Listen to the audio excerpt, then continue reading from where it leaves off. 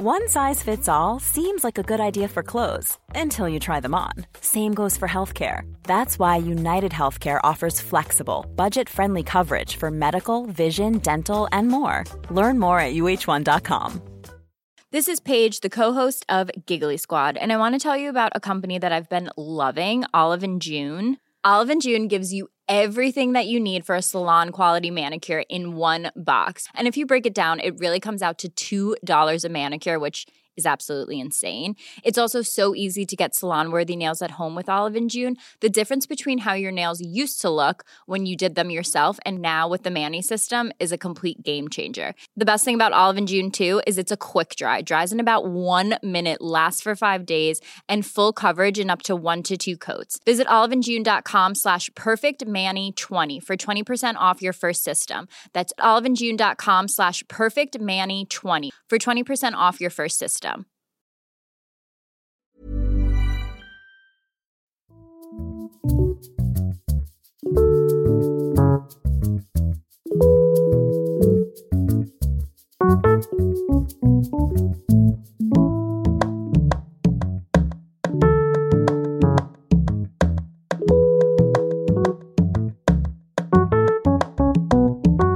Hej kära vänner och hjärtligt välkomna till ett nytt avsnitt av Sinnessjukt med mig Christian Dahlström. I dagens program kommer ni att få en uppföljning på dokumentären om Margit Norell som många av er har lyssnat på. Men även för den som inte har lyssnat på den så kommer dagens avsnitt att vara väldigt intressant, hoppas jag. Kanske lockar det till lyssning även av dokumentären, men framförallt vill jag ju använda de pengar ni betalar via Patreon för att göra även avsnitt som är gratis att lyssna på för alla. Och nu kommer det att komma ett par sådana ordinarie avsnitt av podden här i slutet av året. Jag kommer att publicera dem så att det blir 2 avsnitt per månad för att det inte ska bli för dyrt för er som är patroner på patreon.com/sinnessjukt, vilket alltså också är så man får tillgång till den här 3-delade dokumentären på nästan 5 timmar. Förutom dagens avsnitt och den andra delen av den här uppföljningen som kommer i början av december så har jag nyligen gjort en lång intervju med Charlotta Sjöstedt som är vetenskapsjournalist och har skrivit en bok som heter Freuds sista suck. Det är alltså inte på tema Margit Norell, men Freud-spåret fortsätter även in i det nya året. Även det blir då gratis avsnitt rakt igenom. Jag vill förresten passa på att tacka er som kom på Norellpromenaden i lördags. Det var otroligt intressant och roligt att träffa er. Det tog drygt 4 timmar att promenera genom Vasastan och alla de olika platserna som dyker upp i dokumentären. Jag fick lite feeling där och började fundera lite på om man skulle kunna göra om Norellpromenaden igen nästa år, men det beror såklart på om det finns något intresse. Innan jag presenterar dagens 2 gäster ska jag ge er en kort liten sammanfattning av dokumentären så att ni som inte lyssnat hänger med. Margit Norell var alltså psykoanalytikern som styrde vården av bland annat Thomas Quick på Säter, men hon var även inblandad i vården av bankrånaren Lars-Inge Svartenbrandt och var dessutom engagerad i debatten kring Da Costa-fallet på 80- och 90-talet, vilket en av hennes före detta lärjungar Thomas Videgård berättar mer om i dokumentären.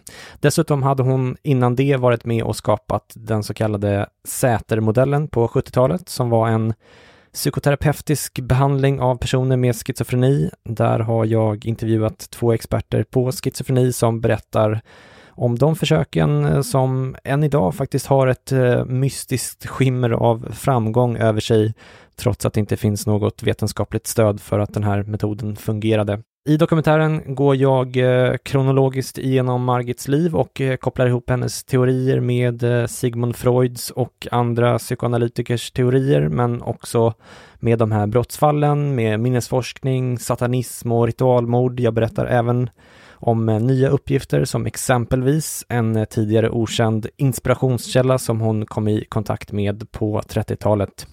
Och för att följa upp dokumentären har jag till min hjälp 2 läkare och psykologiforskare som båda har stor kunskap om de olika brottsfallen och om de här psykologiska teorierna bakom.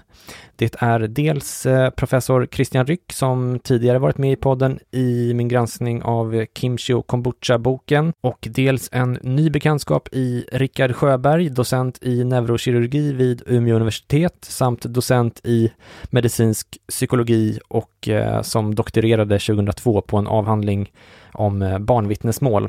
Christian Ryck har läst väldigt mycket om bland annat fallet Thomas Quick. Han har även arrangerat en föreläsningsdag på Karolinska institutet här i Stockholm om vilka slutsatser man kan dra av det fallet för framtiden. Dessutom så är han, vad jag vet i alla fall, den som senast intervjuade Thomas Quick, eller Sture Bergvall då, i podden Vad är poängen med? En intervju som släpptes 2017 och som jag har citerat i dokumentären. Rickard Sjöberg har många kopplingar till framförallt Quick-fallet, där han bland annat under resningsprocessen utvärderade Sven-Åke Kristianssons något udda minnestester, men Rickard har även andra kopplingar till exempelvis Hanna Olsson och Da Costa-fallet som han berättar om i den här första delen och som jag själv inte kände till.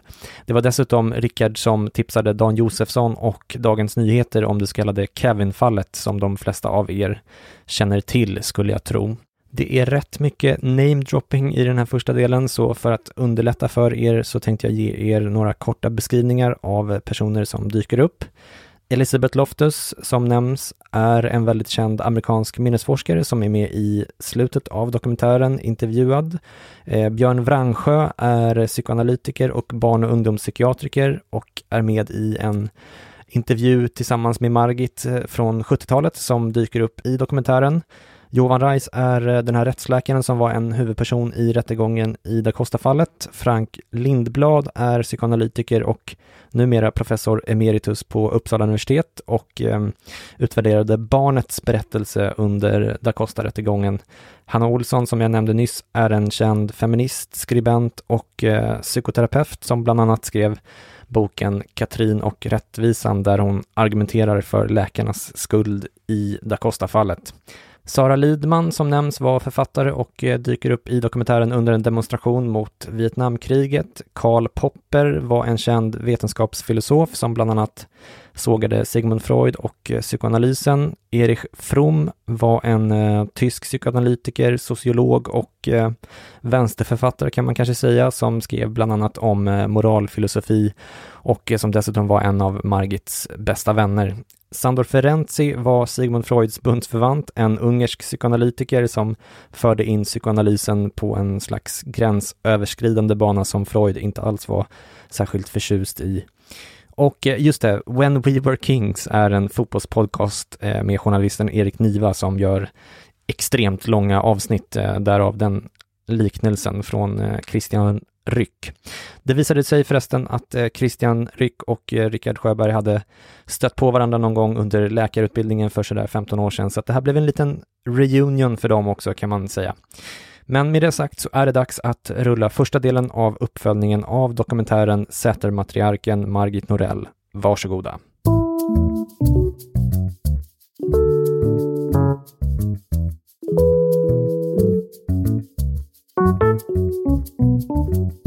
Ja, det är en stor ära för mig att ha med mig 2 stycken mycket kunniga personer för att följa upp den här dokumentären om psykoanalytikern Margit Norell som jag nyligen publicerade i den här poddens Patreon-feed. Dels har jag med mig Christian Ryck, psykiatriker och nyinstallerad professor på Karolinska institutet här i Stockholm samt nybliven författare till boken Olyckliga paradiset som jag faktiskt har här direkt framför mig. Välkommen Christian. Tack så mycket.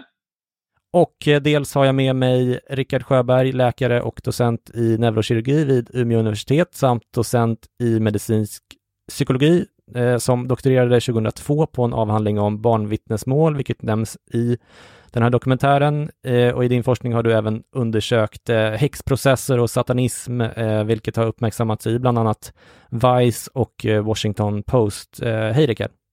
Hej, tack. Och förutom att ni är läkare och psykologiforskare så har ni intresserat er för det här ämnet kan man säga, eller delar av ämnet, eftersom det är en dokumentär som innehåller lite av varje kan man säga. Rickard, du var ju bland annat den som tipsade Dan Josefsson och DN om det här Kevin-fallet, men du har ju också själv bidragit till forskningsfältet om minnen och har dessutom träffat och diskuterat med många av de här personerna som dyker upp i dokumentären, inte minst i den här delen om Da Costa-fallet, vilket du naturligtvis hemskt gärna får berätta mer om idag om du vill. Och när jag frågade dig, Christian, om du vill vara med på den här uppföljningen, så kallade du dig själv för amatörexpert, men du har ju läst mycket om det här ämnet vet jag, och du är också den som mig veteligen i alla fall senast intervjuade en av huvudkaraktärerna i dokumentären, nämligen Sture Bergvall alias Thomas Quick. En intervju som jag tyckte var så bra att jag citerade den i dokumentären. Hur var det att intervjua Sture Bergvall, om vi börjar där, Christian? Ja, alltså det mest slående skulle jag säga var hur vanlig han verkade. Jag menar, om man har ändå hört så mycket, sett de här filmerna när han går runt och låter som ett odjur och så var det med viss liksom, förväntan han klev in då. Och han ter sig som en helt vanlig svensk pensionär till en stora förvåning. Det är väl mitt mest slående intryck, och det som jag tycker ändå är vettigt är ju att han har ändå hållit sig bortom offentlighetens ljus, och jag förstår att han vill inte bli intervjuad av dig, och jag måste ändå säga att det är väl ändå på sätt och vis ett gott tecken, eftersom han skulle bli någon ny liksom Christer Pettersson som sitter i tv-soffor hela tiden, men så har det inte blivit. Nej, precis. Och precis som du säger så hörde jag av mig till honom och försökte få en uppföljande intervju. Han avböjde vänligt som väntat då, men han fick lyssna på dokumentären och läsa manus och sådär, och skrev bland annat då vilket jobb du har gjort och bra blev det. Så han verkar ju tycka att det var välgjort, kan man väl säga. Till den här uppföljningen så har jag även bett er två att välja ut ett par, 3 perspektiv eller detaljer eller frågor var som ni vill ta upp, så tänkte jag att vi diskuterar dem lite förutsättningslöst. Men innan vi gör det så skulle jag bara vilja höra vad ni tycker rent generellt om dokumentären, om det var någonting ni kanske saknade eller någonting som ni inte redan kände till, eller ni får ta den här frågan lite grann i vilken riktning ni vill helt enkelt. Vi kan ju börja med dig, Rickard. Vad tyckte du? Ja, men, jag tyckte ju att det var väldigt bra, och lite alltså dels som du sa, jag var ju lite involverad i Thomas Quicks resningsärende, där skrev ett par intyg och sen drog igång den här granskningen av Kevin-fallet, eller hur man ska uttrycka det också, så att sluttampen där finns ju. Där är ju mitt namn liksom lite förknippat med den här historien. Men sen är det ju en historia innan, där jag som sagt har interagerat med flera av de här människorna och började läsa psykologi vid Stockholms universitet på psykologlinjen 1992. Och då var det ju en värld där alltså, det var svårt att göra det utan att komma i någon sorts beröring med kraftfältet som du beskriver i dokumentären. Och då blir det väldigt speciellt att höra den här berättelsen beskriven på det här sättet, därför att det var ju då var ju ganska ung, och liksom det var som en del att komma in i liksom en ny värld, en akademisk värld, en vuxenvärld lite grann, och så som var påverkad av det här kraftfältet. Och då lär man sig ju nästan utan att man liksom fattar vad det är som händer, att vissa saker pratar man inte om, eller man pratar om det på det här sättet. Varför? Jag vet inte riktigt, men och den där personen där är väldigt viktig och ska bemötas med vördnad. Massa så här små liksom osynliga spelregler, och så ett antal händelser av mer eller mindre dramatisk karaktär, och så en känsla av att allt det här hänger ihop. Och så är det lite som en upplevelse att få höra hela den här historien mer neutralt berättad, så att säga. Du skiter i att vissa saker ska man inte prata om eller så, utan säger rent ut att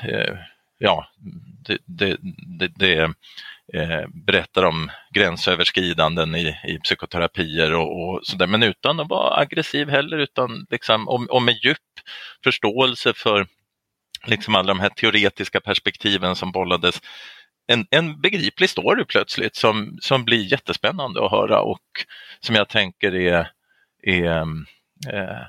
för mig var det hög tid att få höra den här berättelsen, känner jag, efter att ha vistats i den här världens kraftfält som ung vuxen. Och det är ju det man gör som ung vuxen, är ju precis som den musik man lyssnar på som ung vuxen och massa sådana där saker. Det följer ju med på något sätt, även om man skapar sig en ny identitet senare.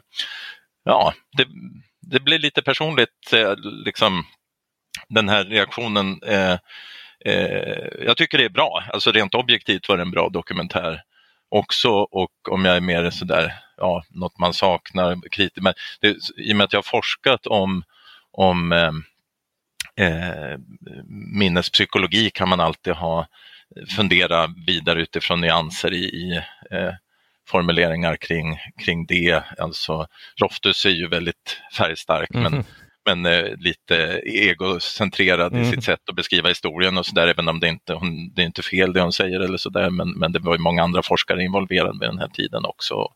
Sådär, till exempel små marginalanmärkningar, men jättespännande och fascinerande att höra, framförallt de här första avsnitten för mig. Det sista är ju något som jag har varit liksom haft aktuellt med Kevin och Kvick och allt det här väldigt länge, men att komma tillbaka in i den här tidigare världen var spännande. Ja.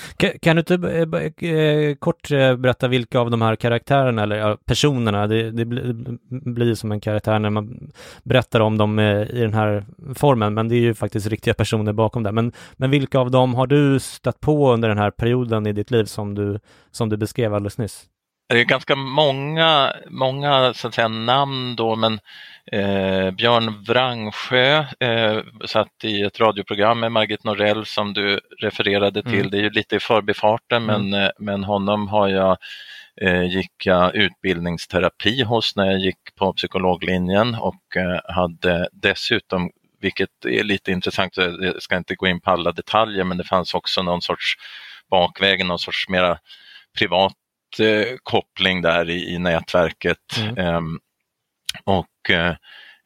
Johan Reis hade ju som lärare på läkarlinjen, hade väl kanske Christian Ryck också, och Frank Lindblad som var den här barnpsykiatrikern i styckmordsrättegången kom ju så småningom att bli min doktorandhandledare. Jag började så att säga forska på egen hand, men sökte mig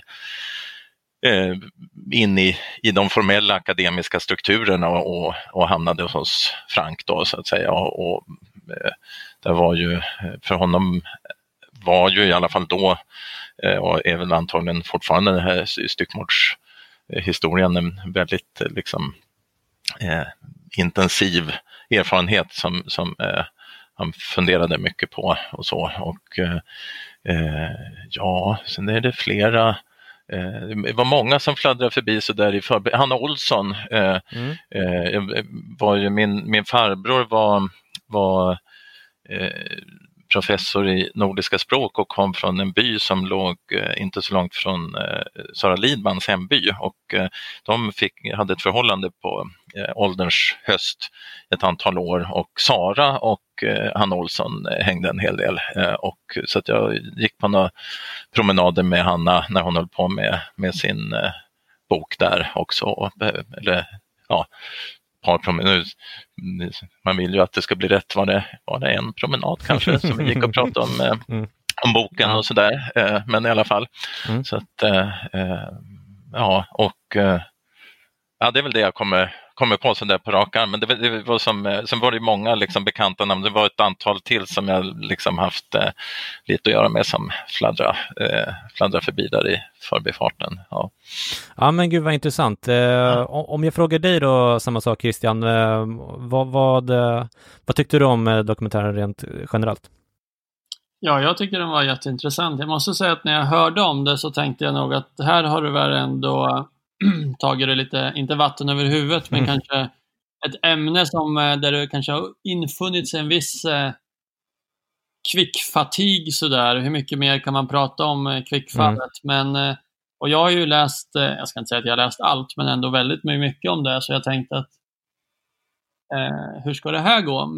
Och du har ju tagit an det här med sedvanlig monoman energi liksom, där du verkligen inte verkar ha lagt ner hur mycket tid som helst. Och jag tycker det är fantastiskt att historien får ett nytt liv. Särskilt tänker med det här Margit Norell som ändå har kommit in först med Dan Josefssons bok i den här historien. Där har ju du grävt fram både det ena och det andra. Liksom hela historien av det har du ju tagit fram otroligt mycket kring. Och jag tänkte mig också en annan sak du gör som inte har gjorts så tydligt tidigare. Att du kopplar ihop flera av de här andra rättsfallen. Da Costa-fallet till exempel har ju inte, tycker jag, på samma sätt kopplats ihop med det här tidigare. Så att det blir det får man ge dig att det är fantastiskt att du orkar gräva så djupt. Ja, men vad kul att du säger det. Det blir ju så när man jobbar med en sån här sak. Alltså, saker och ting dyker upp. Alltså, allting går igen på något sätt. Och det kanske det gör oavsett vilken person eller ämne man liksom gräver ner sig riktigt, riktigt djupt på, så dyker liksom samma namn upp gång på gång. Jag vet inte, det kanske är ett tecken på att Sverige är ett litet land också. Jag vet inte, men visst har du också haft lite kontakt med olika personer som var inblandade, eller som jag nämner i dokumentären? Jo, jag kan nog inte slå Rickards credentials här med promenader med Sara Lid, eller om det var Hanna Olsson, men absolut, jag har ju träffat Sture Bergvall då, och sen har jag ju engagerat mig lite i den här frågan att liksom göra någon slags, vad ska man kalla det, att ändå inte bara sopa allt under mattan som jag upplever att man försöker göra. Alla försöker ju distansera sig så mycket från det här fallet som det bara går för att slippa ta någon slags ansvar. Så jag har bland annat på Karolinska institutet ordnat en föreläsning om där man diskuterade lite vad man borde göra. Alltså på vilket sätt, finns det några systemfel vi borde åtgärda för att inte den här typen av dikeskörningar händer. För man kan säga det också att många har varit lite så här överraskade när namn som till exempel Björn Wrangsjö och Frank Lindblad, alltså som jag har uppfattat, och även Johan Kullberg som jag själv förknippade med, alltså väldigt, alltså jag hade ingen klar bild av vem han var, men mina liksom konnotationer var ändå väldigt positiva kring honom som någon slags liksom nestor inom det här ämnet, men även Björn Wrangsjö har jag hört det liksom i positiva ordalag, och jag antar att många av de här människorna också har gjort väldigt mycket bra, och jag menar, alla gör vi ju misstag, så egentligen kanske det skulle vara skönt för dem. Jag vet inte vilken mån de har gjort det. Alltså, om jag tänker på Frank Lindblad så där, att liksom har pratat om det här. Men det här kanske inte var helt bra. Men håller ni med om att många av de här personerna som är inblandade, jag tänker även på typ Claes Borgström och sådär, och även om man ska se Göran Lambert och sådär, många av dem har ju liksom många andra inblandade tycker jag har gjort ett jäkligt bra jobb i andra avseenden, i andra delar av deras karriärer.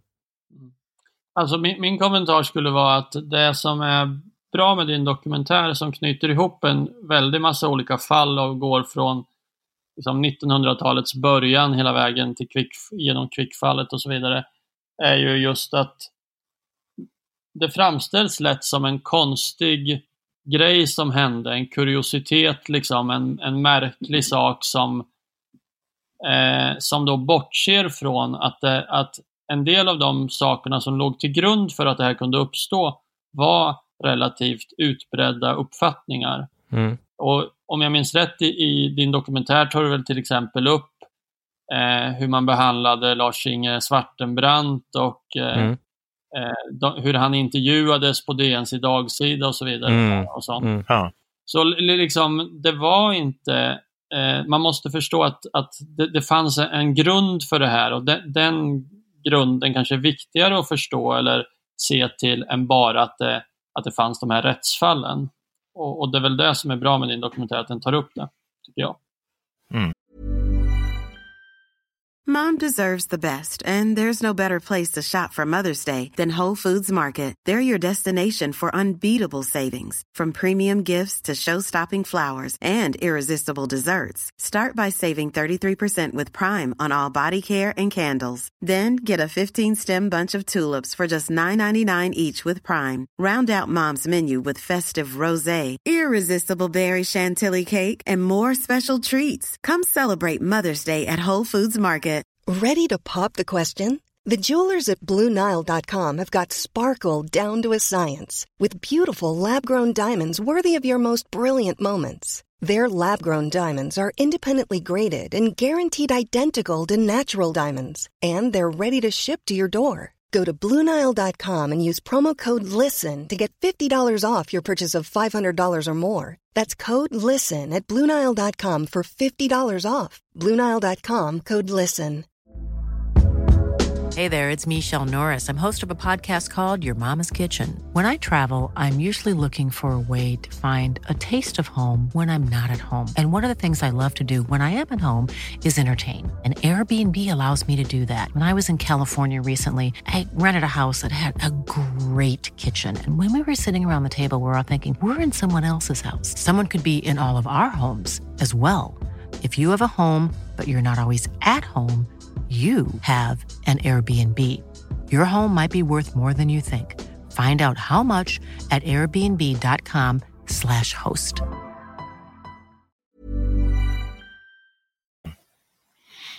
Ja, jag känner att om vi tänker på det här som ett vanligt samtal, så kommer jag osökt in på min reflektion som ska jag börja prata. Ja, men kör med. Ja, för jag tänker det är det här som du Christian Dahlström då är lite fiskar efter.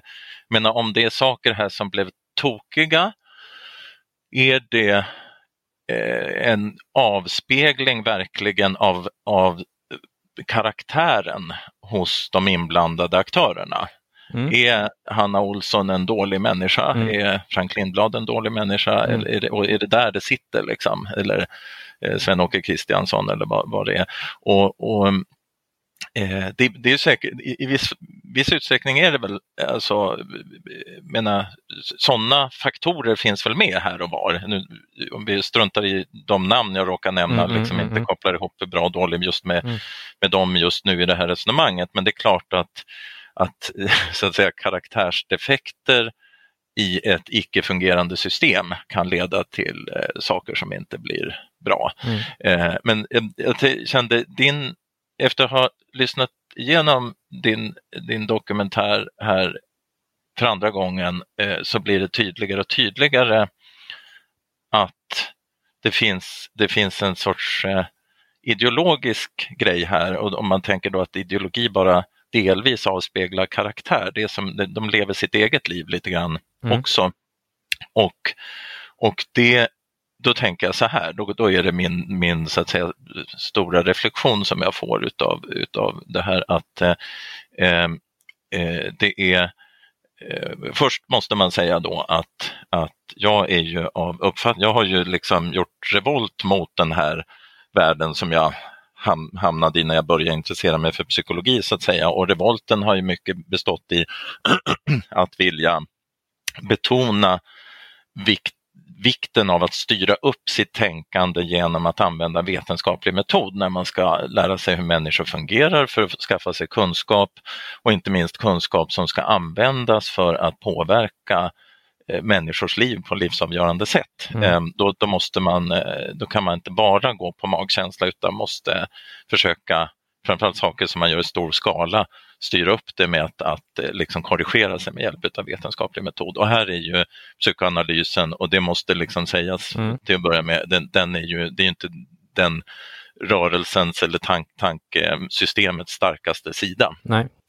Tvärtom så är ju till exempel Popper, som ju vetenskapsfilosofen, som ju är någon sorts grundsten för hur man kan tänka om det här med kritisk användning av metod. Använder ju psykoanalysen nästan som en definition på en ovetenskaplig teori då. Men that being said, så kan jag ändå inte låta bli att känna, precis som jag någon gång har också liksom på vägen in i den här psykologiska världen, så tog jag vägen via lite min mammas sida har en religiös präster i släkten och så där, har varit i kontakt med den miljön också. Även där känner jag ibland att man tar med sig små saker från, utan att vara väldigt religiös egentligen, så ibland finns det någon del i kristendomen som man liksom känner att det där fångar något viktigt, och samma sak i psykoanalysen. Freud skrev ju mycket. Han skrev bland annat en bok som på svenska har getts ut under titeln Orientering i psykoanalys, Introductory Lectures to Psychoanalysis, där han har ett kapitel som handlar om överföringen. Och det är väldigt intressant att läsa det kapitlet i ljuset utav de här dokumentärerna. Och det han skriver där, det är ju i princip att använder man den psykoanalytiska metoden så slutar det hela tiden med att läkaren blir idealiserad. Alltså man träffar patienten kanske 3-4 gånger i veckan, en timme, sitter tyst och lyssnar på patientens fria associerande. Och sen så slutar det gång på gång med, om det är en kvinnlig analysand och en manlig terapeut, med att kvinnan, oberoende av de inblandade parternas ålder och så där, säger att de till slut kryper det fram att de alltid vetat att det, nu citerar ju kapitlet, att det bara var kärleken som kunde göra dem friska. Och ända från behandlingens början hade de väntat sig att umgänget med analytikern skulle skänka dem vad livet dittills hade nekat dem. Och så skriver Freud lite längre ner på samma sida då i svenska utgåvan: de första gångerna som det här hände kunde man kanske tro att den analytiska behandlingen blivit störd genom något rent tillfälligt. Något rent tillfälligt moment som den inte åsyftade och inte hade framkallat. När en sådan känslobindning till läkaren regelbundet upprepas i varje nytt fall, där den ständigt på nytt gör sig påmind, trots de mest ogynnsamma och rent ut groteska betingelser, också hos den åldrande kvinnan och gentemot den grånade mannen, även i sådana fall där enligt vår uppfattning ingen lockelse finns, då måste vi uppge hypotesen om en tillfällig störning och inse att det rör sig om ett fenomen som intimt sammanhänger med sjukdomens väsen. Och det här fenomenet, skriver Freud lite senare, leder till att så småningom, när analysen har fått grepp om patienten, så visar det sig att hela produktionen av symptom koncentreras på en enda punkt, nämligen relationen till läkaren. Och som sagt, stämmer det här som Freud skriver här? Ja, egentligen skulle man vilja göra en vetenskaplig studie för att vara säker och sådär, men det ligger nog en hel del i det i alla fall. Det här är ju en snubbe, Freud, som har testat det här ganska många gånger och säger att varenda gång han tar någon i analys så händer det här.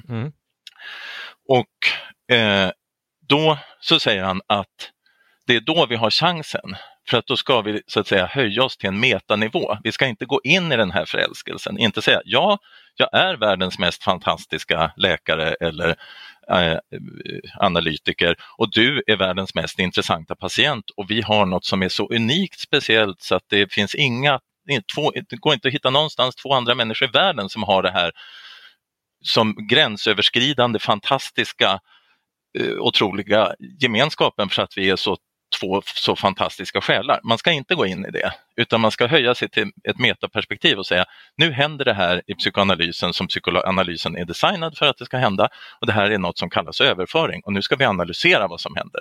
Vi ska inte gå ut i världen hand i hand och föra krig mot resten av världen, eller ha sex med varandra, eller göra någon annan sån grej utav det här. Och när Ferenczi till exempel börjar nagga på det här och säger att ja, men det är ju en riktig relation, och det ligger inte någonting ändå i vad patienten säger när han tycker att jag är så här fantastisk, och borde jag inte pussa patienten och sådär, så säger vilket han också gjorde då. Vilket han ju också gjorde, som du berättar i dokumentären då Eller när Frida From-Reichmann gifter sig med Erich Fromm under pågående analys mer eller mindre. Eller när Sture Bergvall behöver inte ens nämnas. Va? Men alltså det finns, det Freud säger då, det är ju att gör man det här så bjuder man in katastrofen. Det är också Freuds citat då.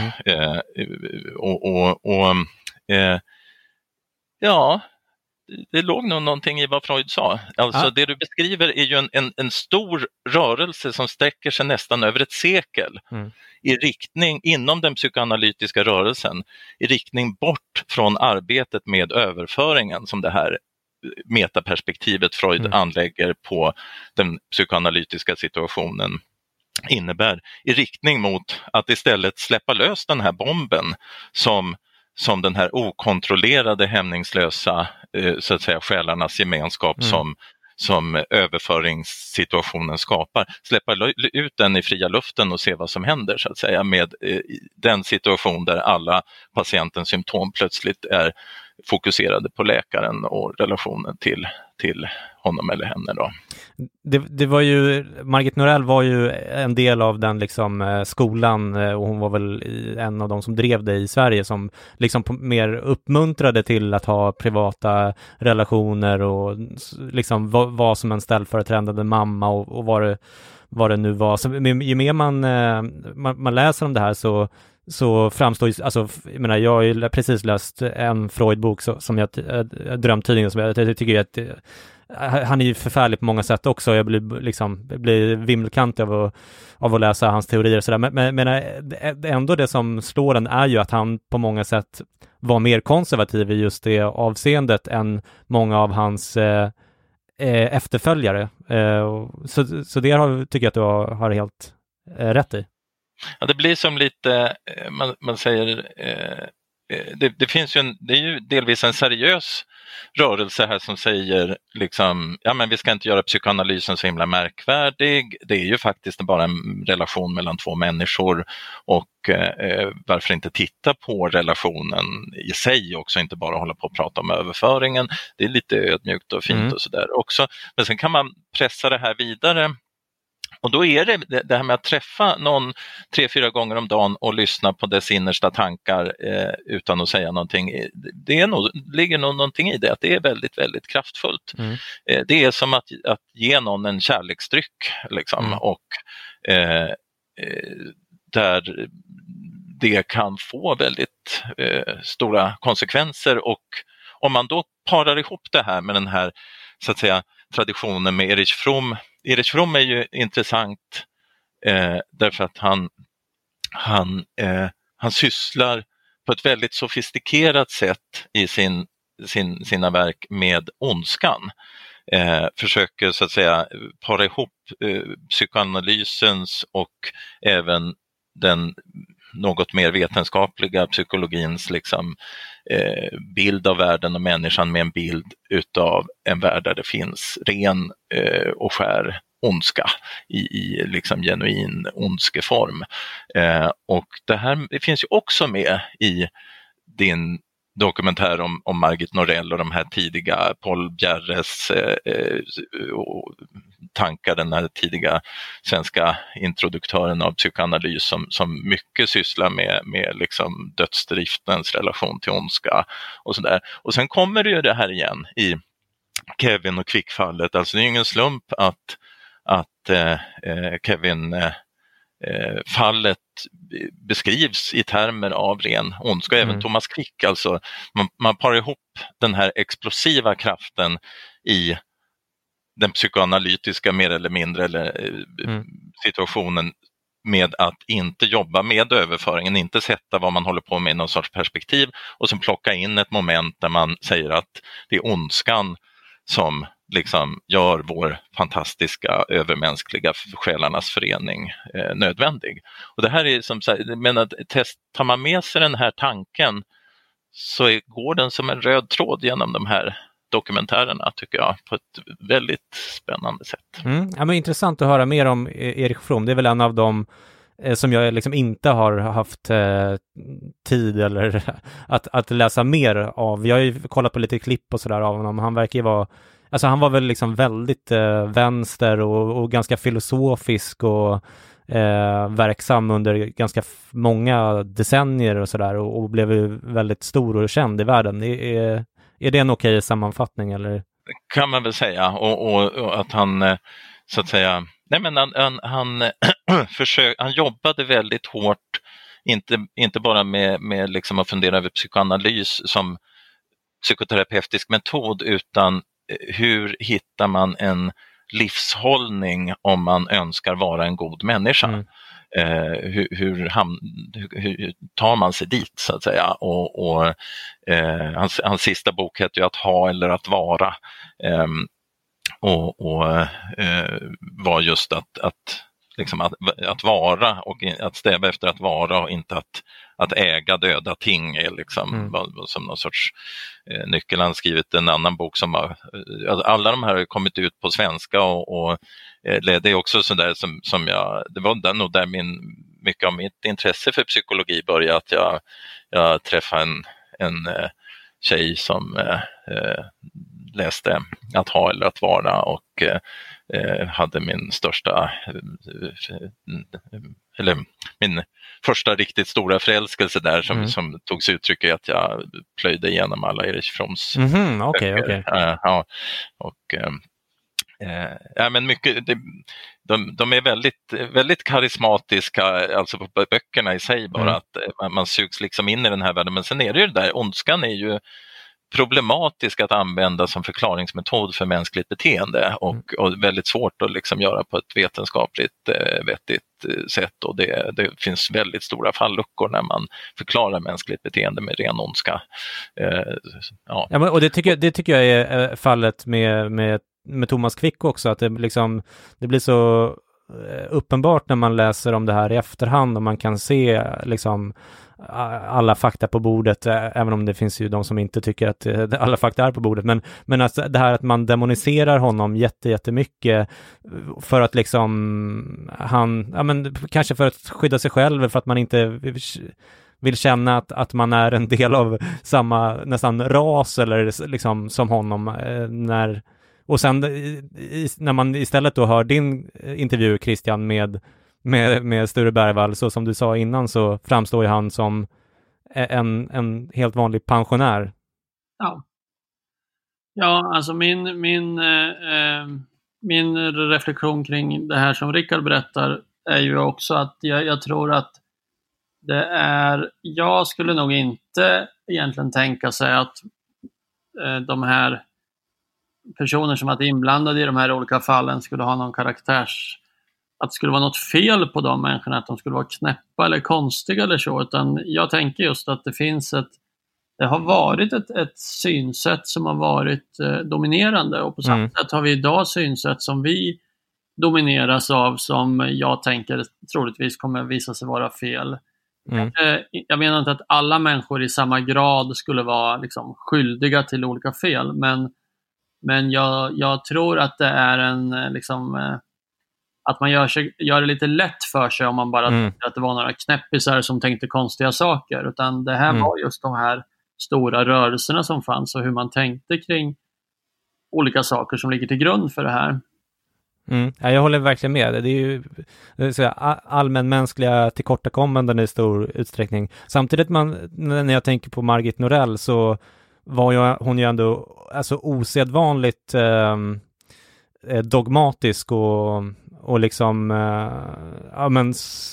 det påminner ju väldigt, det är ju inte, jag har inte kommit på den liknelsen själv, men just det här med sektledargrejen på något sätt, att man utgår från att man själv har rätt och det finns ingenting som kan ifrågasätta att man har rätt, utan det är bara det är den givna förutsättningen i vilket samtal som helst som hon hade med människor. Det är mitt intryck i alla fall. Ja, men av din dokumentär tänker man framgår ju också att hon var ju verkligen mån om att göra gott. Alltså, ja, absolut. Startade med olika hjälpverksamheter, jobbade i skolor och där tänker man att det är ju förstås så att alltså i psykoanalysen har ju människor försökt göra sitt bästa och velat väl. Det får man ju liksom inte glömma. Det är ju liksom inte människor som har velat skada andra, utan det är ju liksom också det som Rickard är inne på, att en terapigren eller en vetenskaplig tradition eller vad man nu ska kalla det, som inte använder sig av sedvanlig vetenskaplig metodik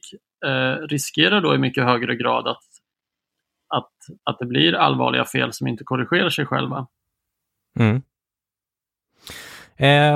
Om vi fortsätter till dig då, Christian, har du något ämne eller perspektiv som du vill börja med? Ja, alltså jag tänker att en reflektion som jag hade efter att lyssna är ju, för det första tycker jag som sagt att du elegant binder ihop liksom 100 år av olika olyckor eller hur man ska säga. Eftersom jag själv har skrivit en bok som inte alls handlar om det här, får jag säga. Mm.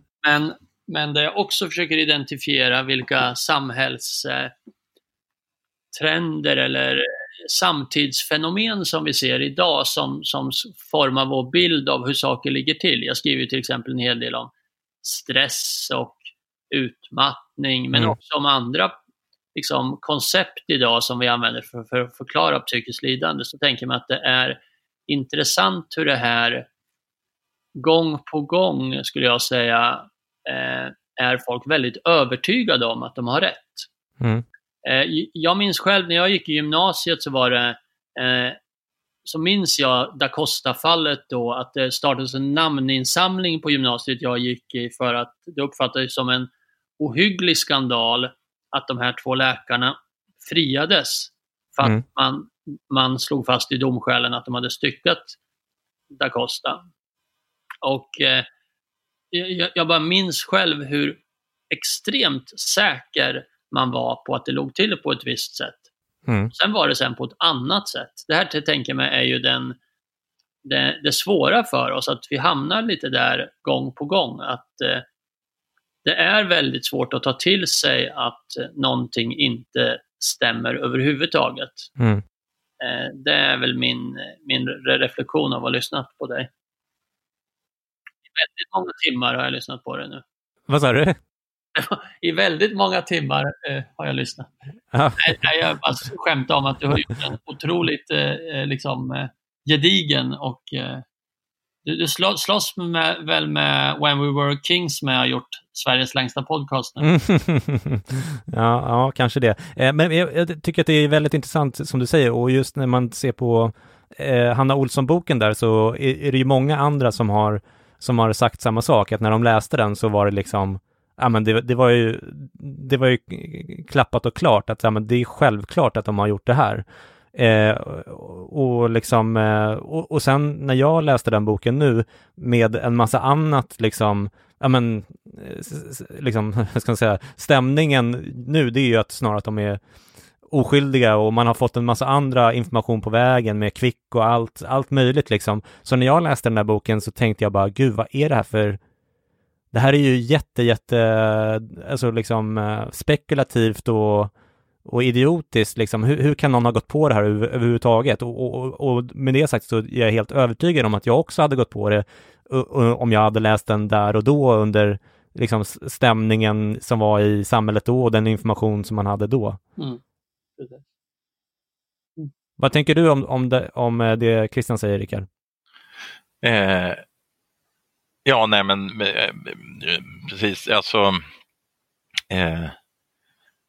jag kommer ihåg att det var en promenad med Hanna, ja, och sen så skrev jag till henne eller sa till henne att men det är något som gnager i det här.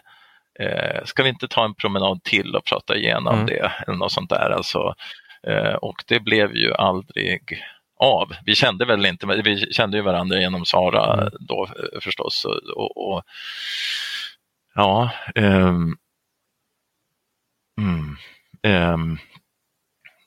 precis. Det är ju så. Det är jättesvårt att ställa sig utanför, och det är lite det jag tänker, alltså det Freud försökte göra när han säger att man måste analysera överföringen. Det är just, ställ det vid sidan om och titta och tänk tanken, du kan ha fel. Och det vetenskaplig metod gör, det är ju precis samma grej. Liksom. Man kanske inte vill ha fel som forskare, men du måste följa vissa spelregler och redovisa de här och så vidare. Och rätt vad det kan du inte få fram de resultat du vill, och då måste du börja grubbla över till slut om det kanske ändå är så att du inte har stöd för det du tänker och vill. Liksom. Och sen var det ju det som jag tror alltså i den här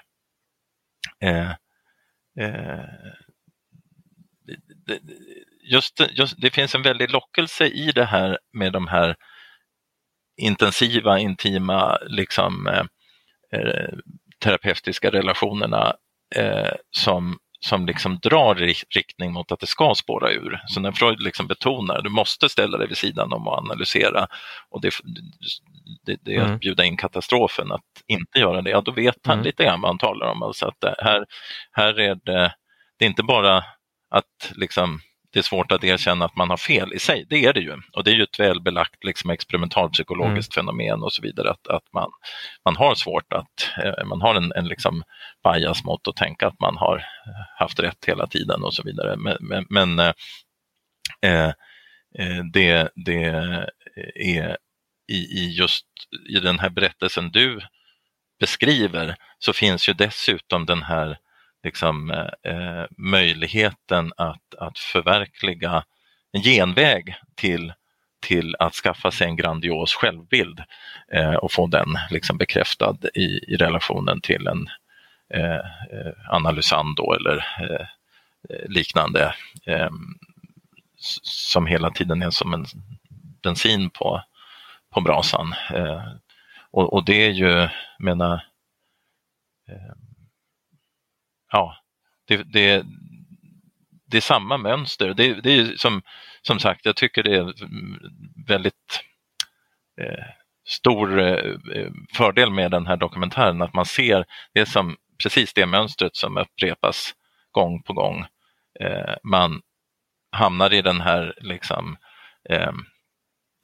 grandiosa självbilden och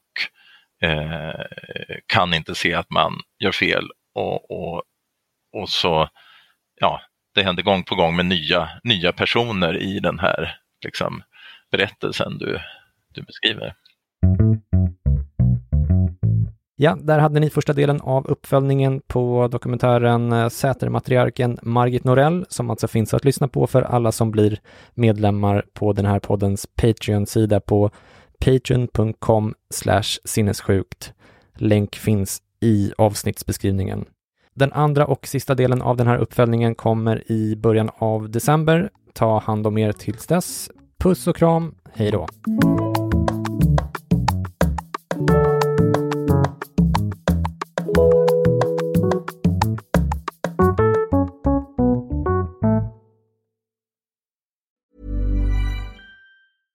Imagine the softest sheets you've ever felt. Now imagine them getting even softer over time. That's what you'll feel with Boll & Branch's organic cotton sheets. In a recent customer survey, 96% replied that Boll & Branch sheets get softer with every wash. Start getting your best night's sleep in these sheets that get softer and softer for years to come. Try their sheets with a 30-night guarantee. Plus, get 15% off your first order at bollandbranch.com. Code BUTTERY. Exclusions apply. See site for details.